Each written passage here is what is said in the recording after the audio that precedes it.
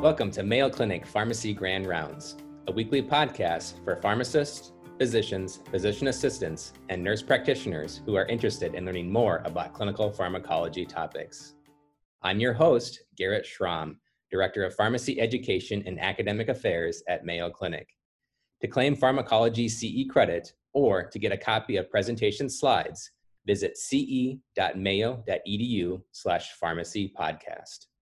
Guillain-Barré syndrome, or GBS, is a rare but serious autoimmune condition associated with significant morbidity and mortality.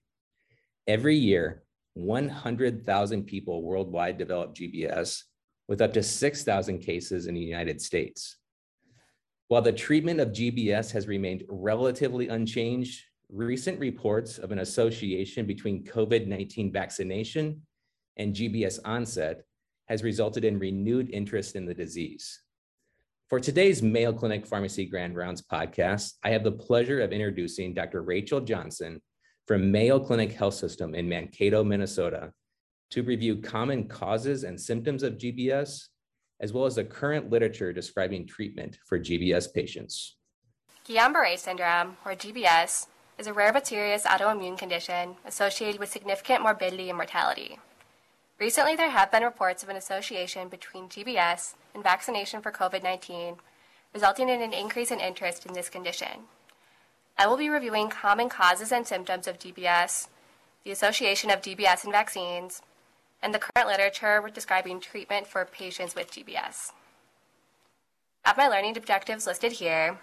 They are to recall common symptoms of GBS, to describe the association between COVID-19 vaccines and GBS, then to identify appropriate treatment for a patient with GBS. I will start by reviewing a patient case. EJ is a 48-year-old male who presents to the emergency room with a chief complaint of weakness.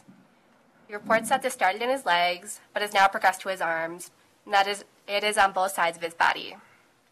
He has no significant past medical history and is not on any medications. As far as the history of his illness, he had nausea, vomiting, and diarrhea 3 weeks ago. He says that these lasted for about 24 hours and then resolved, and he had no further symptoms until he developed this weakness about 2 days ago. When asked about other symptoms, he reports feeling a sensation of pins and needles in his feet and that there's a deep aching pain in his back and his legs. Upon physical exam, absent deep tendon reflexes, as well as a decreased sensation to the bilateral feet are noted. I have his vitals listed here. Of note, his blood pressure and heart rate were elevated, but his respiratory rate was normal. The condition was first described in 1916 by George Guillain, Jean-Alexandre Barré, and André Stroll, when they noted an acute and progressive limb weakness in 2 soldiers in northern France during World War I. Guillain and Barré quickly named this No-Tray syndrome, which stands for our syndrome. This effectively cut Stroll out of the name. Clinicians subsequently began referring to this as Landry-Guillain-Barré syndrome, as Landry had described similar manifestations. The condition is now known as Guillain-Barré syndrome, or GBS. About 100,000 people worldwide develop GBS each year. Of these cases, 3,000 to 6,000 occur within the U.S. each year. The estimated incidence is 1 to 2 cases per 100,000 people worldwide each year. As is the case with many diseases, incidence increases with age. However, unlike many other autoimmune disorders, GBS is more common in men than women, with 3 men being affected for every 2 women who are affected.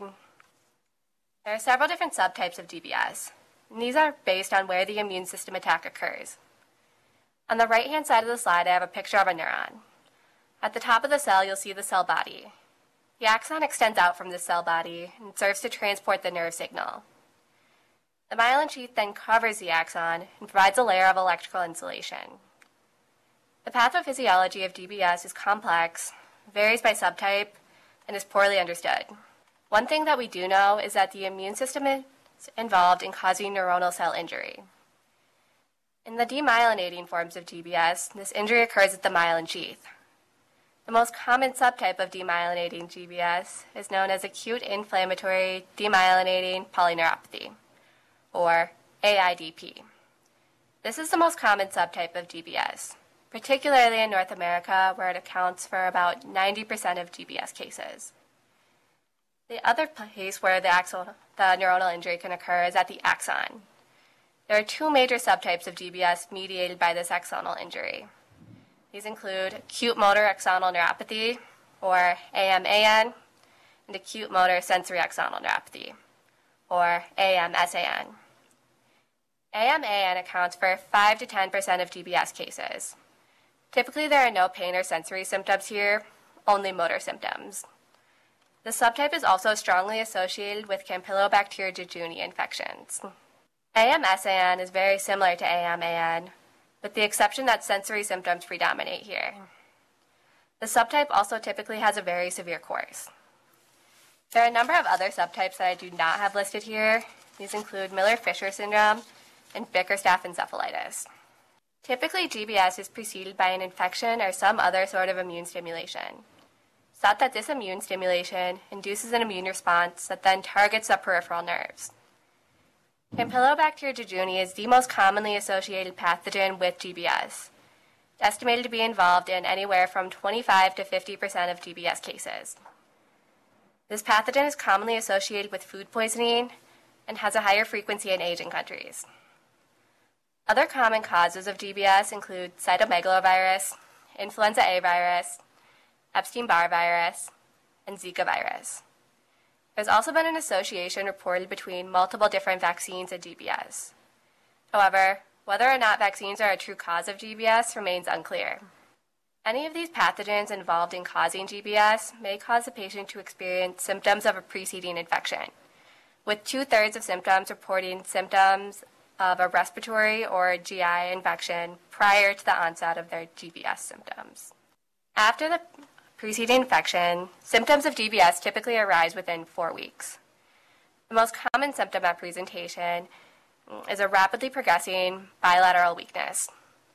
This weakness is often very severe and can cause paralysis. It's typically ascending, starting in the distal lower extremities, and progressing upwards towards the arms, and in some cases to the diaphragm. When this weakness starts to affect the diaphragm, respiratory insufficiency requiring mechanical ventilation may occur. About 25% of patients with GBS will require mechanical ventilation at some point in their hospital course. Other common symptoms include decreased or absent deep tendon reflexes, pain, sensory symptoms which are commonly manifested as paresthesias, and cranial nerve involvement, which is frequently manifested as a weakness of the facial muscles. Autonomic dysfunction is also very common. These patients often have very labile heart rates and blood pressures, which can be very difficult to manage. The symptoms of GBS are key for diagnosis, as the diagnosis is largely based on the clinical features. There's no one specific biomarker that can definitively rule in or rule out GBS. The diagnostic features are divided into those that are required for a diagnosis, those that are strongly supportive of a diagnosis, and then those that would cast doubt on a diagnosis. Required features include a progressive weakness in the arms and legs, as well as decreased or absent deep tendon reflexes. The strongly supportive features are listed in order of importance. The most important feature is the timing of the progression. Symptoms that develop rapidly but then cease to progress within 4 weeks into the illness are strongly suggestive of GBS. Other strongly supportive symptoms include symmetry of signs and symptoms, sensory symptoms, cranial nerve involvement, and autonomic dysfunction. Features that would cast doubt on a diagnosis include persistent asymmetry of symptoms and a fever at the onset of symptoms. There are several different components of a clinical workup that can aid in the diagnosis, including the CSF analysis. Typically with GBS, you'll find a normal white blood cell count. This can help to differentiate GBS from other conditions such as Lyme disease or HIV. High protein levels are also characteristic of GBS. Early on in presentation, protein levels may be normal, but by the second week of symptoms, about 90% of patients with GBS will have elevated protein levels. Nerve tests such as electromyography and nerve conduction studies can be done. This would help to confirm the diagnosis as well as to classify by subtype, but they are not required for a diagnosis. You may also look at serum studies, including testing for serology for Campylobacter jejuni, cytomegalovirus, or Epstein-Barr virus. You may test for antibodies such as GM1 or GD1A, as these are commonly found in the axonal forms of GBS, so they can help to classify by subtype. And you may consider testing for HIV in at-risk patients as well. GBS does have a fairly typical course that can aid in the diagnosis. Within 1 to 2 weeks of that immune stimulation, you get an acute and rapid progression of limb weakness. Within 2 to 4 weeks, symptoms typically reach their peak. After this peak, symptoms are stable for a variable duration until the onset of recovery. This recovery period is very variable. Some patients may recover within months, whereas others may take years to fully recover. It is important to diagnose GBS early on in the course in order to ensure that patients have the best possible prognosis. Mortality rates in Europe and North America have been reported at anywhere from 3 to 7%. About 80 to 90% of patients will make a full recovery, but that leaves 10 to 20% of patients who are disabled after 1 year. Residual deficits include an impaired motor ability, pain, and fatigue. The Erasmus GBS outcome score can be used to help determine the prognosis of GBS patients 2 weeks after admission and predicts the ability to walk at 6 months. Components of the EGOS score that would indicate a poor prognosis include advanced age, prolonged mechanical ventilation, and a high disability at peak of symptoms. The Erasmus GBS Respiratory Insufficiency Scale, or EGRIS, can be used at hospital admission and predicts the probability of respiratory insufficiency within 1 week of hospital admission. Components of the EGRIS score include the severity of weakness, as determined by the MRC sum scale, the onset of weakness, and the presence of facial or bulbar weakness. I have the GBS disability score listed here. This is a widely accepted scoring system that can be used to assess the functional status of patients with GBS. This is important as many of the trials evaluating patients with GBS use this scale or a similar adaptation. A score of 0 would be considered the best and would indicate a healthy patient, and a score of 6 would be the worst and would indicate a deceased patient. That brings me to my first assessment question. To answer this question, you can respond at pollev.com/MayoRx or text MayoRx to 22333. The question is, we'll go back to our patient case. Question is, which of EJ's symptoms are consistent with the diagnosis of GBS? Options are bilateral weakness, areflexia, paresthesias, or all of the above. Okay, it looks like as the results are coming in, the majority of people are saying all of the above. This is the correct answer. Progressive weakness and hyporeflexia or areflexia are both required for the diagnosis of GBS. Paresthesias or sensory symptoms would be strongly supportive of a diagnosis. This patient also had pain and symptoms of a preceding infection, which would also suggest GBS. Now, there are multiple different vaccines that have an association reported with GBS. I will now review some of these associations. Influenza vaccine is commonly associated with GBS. This started in 1976 when there was an 8-fold increase in the risk of GBS following vaccination. The estimated risk of 1 additional case of GBS per 100,000 doses administered. They determined that a causal relationship was likely with this vaccine. However, most studies have failed to establish a relationship between the seasonal influenza vaccine of today and GBS. There were 2 notable exceptions. From these studies, ACIP and the Institute of Medicine report a risk of 1 case of GBS per million persons vaccinated. There have also been cases of GBS reported after infection with influenza as well. Overall, the risk of GBS following vaccination for influenza remains very low, and the benefits of influenza vaccination continue to outweigh the risks of vaccination. One situation where influenza vaccination would be contraindicated is in patients that have a history of GBS within 6 weeks of influenza vaccination who are not at high risk of influenza complications. Recently, there have been reports of an association between vaccination for herpes zoster and GBS. Some background on zoster vaccines.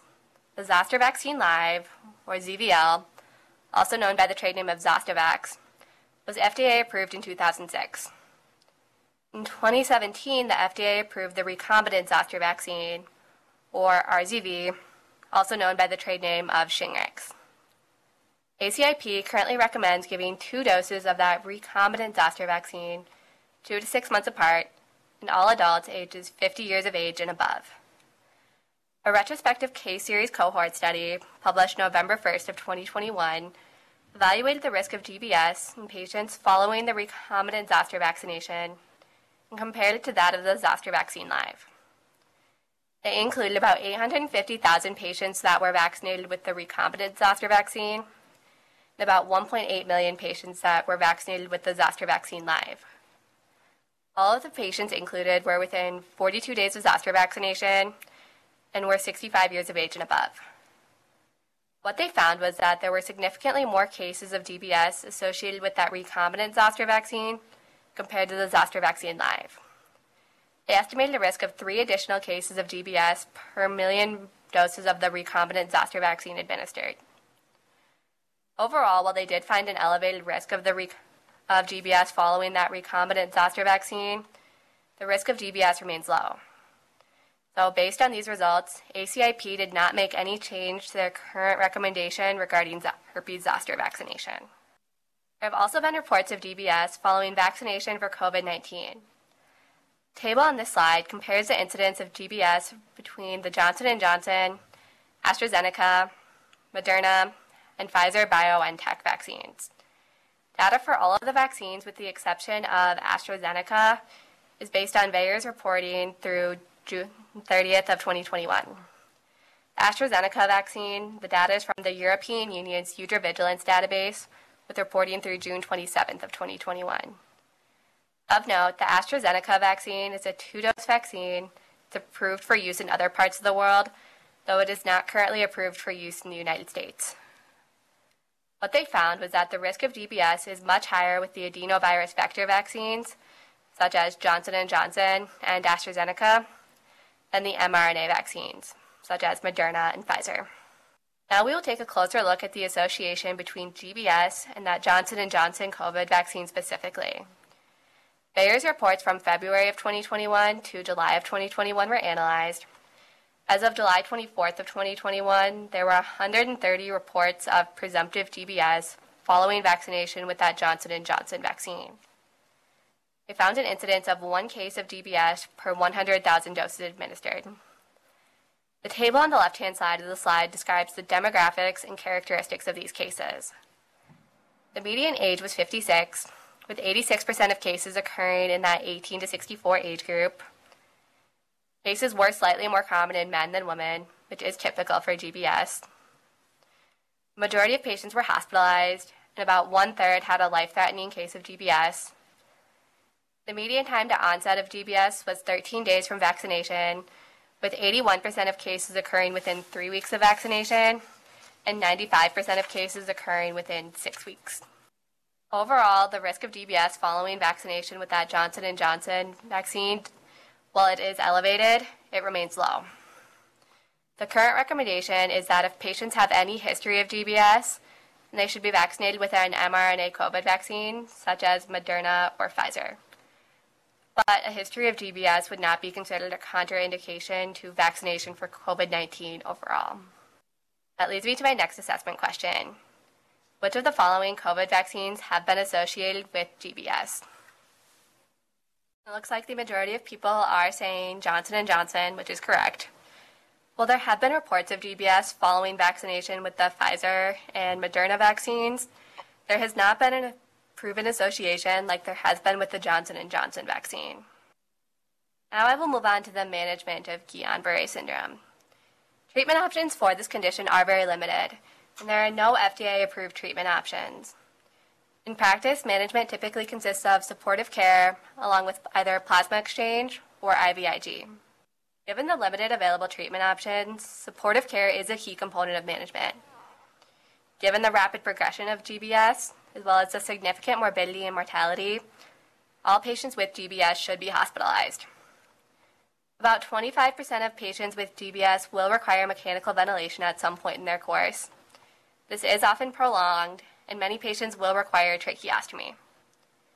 Other components of supportive care include management of autonomic disturbances, as these patients often have very labile heart rates and blood pressures, VTE prophylaxis with heparin or enoxaparin, multimodal therapy, which includes but is not limited to physical, occupational, and speech therapy, and then pain management. About 90% of patients with GBS will experience pain, so pain management is a key component here. Oftentimes, multiple different pain relievers with multiple different mechanisms of action will be required in order to obtain adequate pain control. Options for pain control include opioids, NSAIDs, and then for the neuropathic component, either gabapentin or carbamazepine. Several trials have evaluated the use of gabapentin and carbamazepine in mechanically ventilated ICU patients with GBS. What they found was that both agents significantly reduced overall pain score as well as fentanyl consumption when they were compared with placebo. So both gabapentin and carbamazepine are reasonable options for pain control in GBS. Beyond supportive care, there are two main treatment options for patients with GBS. These options are plasma exchange and IV immunoglobulin, or IVIG. Neither option is FDA approved, so the use of both in GBS is considered off-label. Plasma exchange was the first proven immunotherapy for GBS. It's currently recommended for GBS patients who are in the acute phase of illness who are unable to walk independently. The way it works is by removing antibodies and inflammatory or other pathogenic components from plasma, then replacing it with a fluid. Often this fluid is either albumin or a crystalloid colloid combination. It's often administered as 5 sessions over 7 to 14 days, though in practice it is most common to give plasma exchange every other day, as this allows for the redistribution of pathogenic agents. Adverse effects are typically minimal, but can include blood pressure alterations. Along with antibodies and pathogenic agents, plasma exchange also removes some medications from circulation as well. The literature regarding medication removal by plasma exchange is fairly limited. It is comprised mostly of small case reports for specific medications. There are certain medication characteristics that are associated with increased removal by plasma exchange. Medications that have a small volume of distribution and a high degree of protein binding are more likely to be removed by plasma exchange. Now, when you have a patient that is receiving plasma exchange, there are several things you should consider in regards to their medications. The first is whether or not there's literature regarding the patient's specific medications available. If this specific medication guidance is available, it should be used. The second is timing. Medication should be given after plasma exchange whenever feasible. At a very minimum, you should avoid giving medications in the 1 to 2 hours immediately prior to, as well as during plasma exchange. Therapeutic drug monitoring is available. It should be used to confirm that drug levels are within therapeutic range. Lastly, you should monitor patient condition closely to evaluate for signs of increased or decreased medication efficacy. As far as specific medications, ACE inhibitors should be held for at least 24 hours prior to plasma exchange. The reason for this is that plasma exchange leads to an increased amount of bradykinin. ACE inhibitors then prevent the breakdown of bradykinin. So when you're giving the two together, you get an excess of bradykinin. This can lead to hypotension, bradycardia, and shortness of breath. Of note, angiotensin receptor blockers do not interfere with the breakdown of bradykinin, so they do not have the same interaction here. Now I will go into the benefits of plasma exchange. Cochrane meta-analysis evaluated plasma exchange versus supportive care in patients with GBS. The primary outcome was the proportion of patients who could walk with aid at 4 weeks. Plasma exchange did show a significant benefit for this outcome. Plasma exchange was also associated with significantly less ventilator dependency at 4 weeks and significantly more full-strength muscle recovery at 1 year. Despite these benefits, there was no difference in overall mortality, and plasma exchange was associated with a significantly higher number of relapses after 1 year. Overall, there was no significant differences in adverse events as well. The primary conclusion of this trial was that plasma exchange was associated with a significant benefit in patients with GBS. While the benefits of plasma exchange in patients with GBS is well established, the optimal number of plasma exchange sessions is not. The number of plasma exchange sessions for GBS patients was arbitrarily set at 5, despite there being minimal data to support this. A randomized multi-center trial sought to evaluate the optimal number of plasma exchange sessions. This trial was run from January of 1986 to March of 1993. It included 566 patients with GBS who had an onset of motor signs and symptoms within the last 4 weeks. Patients were classified based on their disease severity, then randomized to a particular number of plasma exchange sessions based on their severity. The primary outcome was the median time to walk with assistance. Of note, this was not relevant for patients with mild GBS, as they were able to walk with assistance at baseline before any treatment had even been started. Relevant secondary outcomes included the rate of full-strength muscle recovery at 1 year and the median time to hospital discharge. What they found was that for patients with mild GBS, 2 plasma exchange sessions were superior to none. For the rate of full-strength muscle recovery at 1 year, the percentage of patients that achieved this outcome was numerically higher in patients that received 2 plasma exchange sessions, though this did not reach statistical significance. 2 plasma exchange sessions was also associated with a significantly shorter time to hospital discharge. For patients with moderate GBS, they found that 4 plasma exchange sessions were superior to 2. They found that 4 plasma exchange sessions was associated with a significantly shorter time to walk with assistance, significantly more full-strength muscle recovery at 1 year, and a significantly shorter time to hospital discharge. For patients with severe GBS, they found that 4 plasma exchange sessions were not inferior to 6. So there was no significant benefit associated with those 2 additional plasma exchange sessions. There was no significant difference between the 2 groups for any of the outcomes. Overall, complications occurred at similar rates between all the groups, with the exception of blood pressure instability, which occurred at an increasing frequency with an increasing number of plasma exchange sessions. While this trial does provide some guidance as to what the optimal number of plasma exchange sessions is, 5 plasma exchange sessions are still often completed in practice. The other treatment commonly used in practice for GBS is IVIG. Some common brand names include Octagam, Privigen, and Gamagard.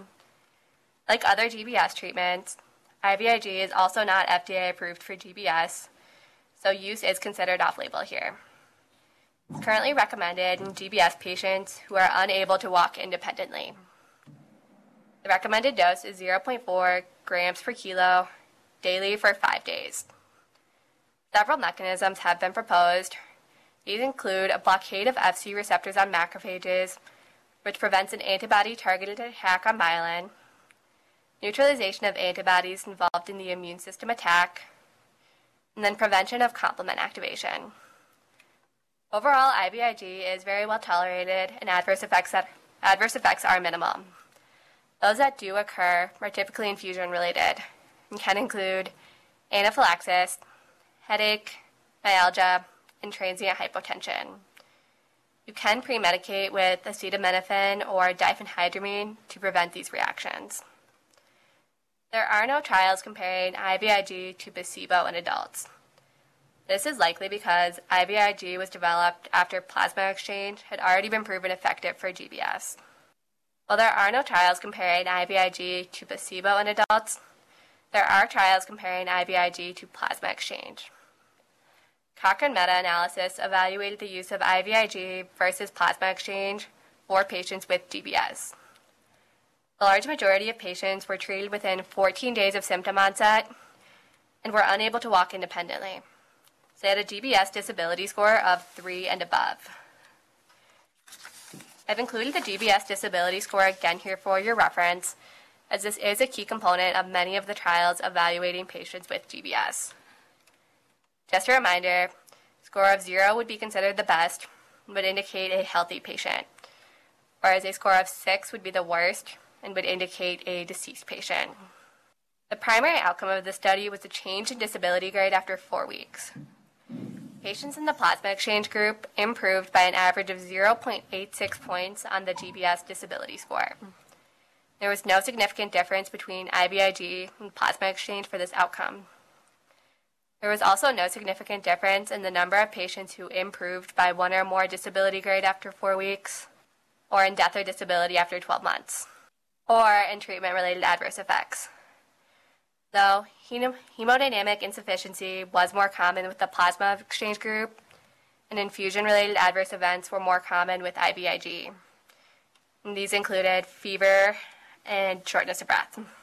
While there was no significant difference in adverse effects between the two groups, significantly more patients discontinued treatment with plasma exchange when compared to IVIG.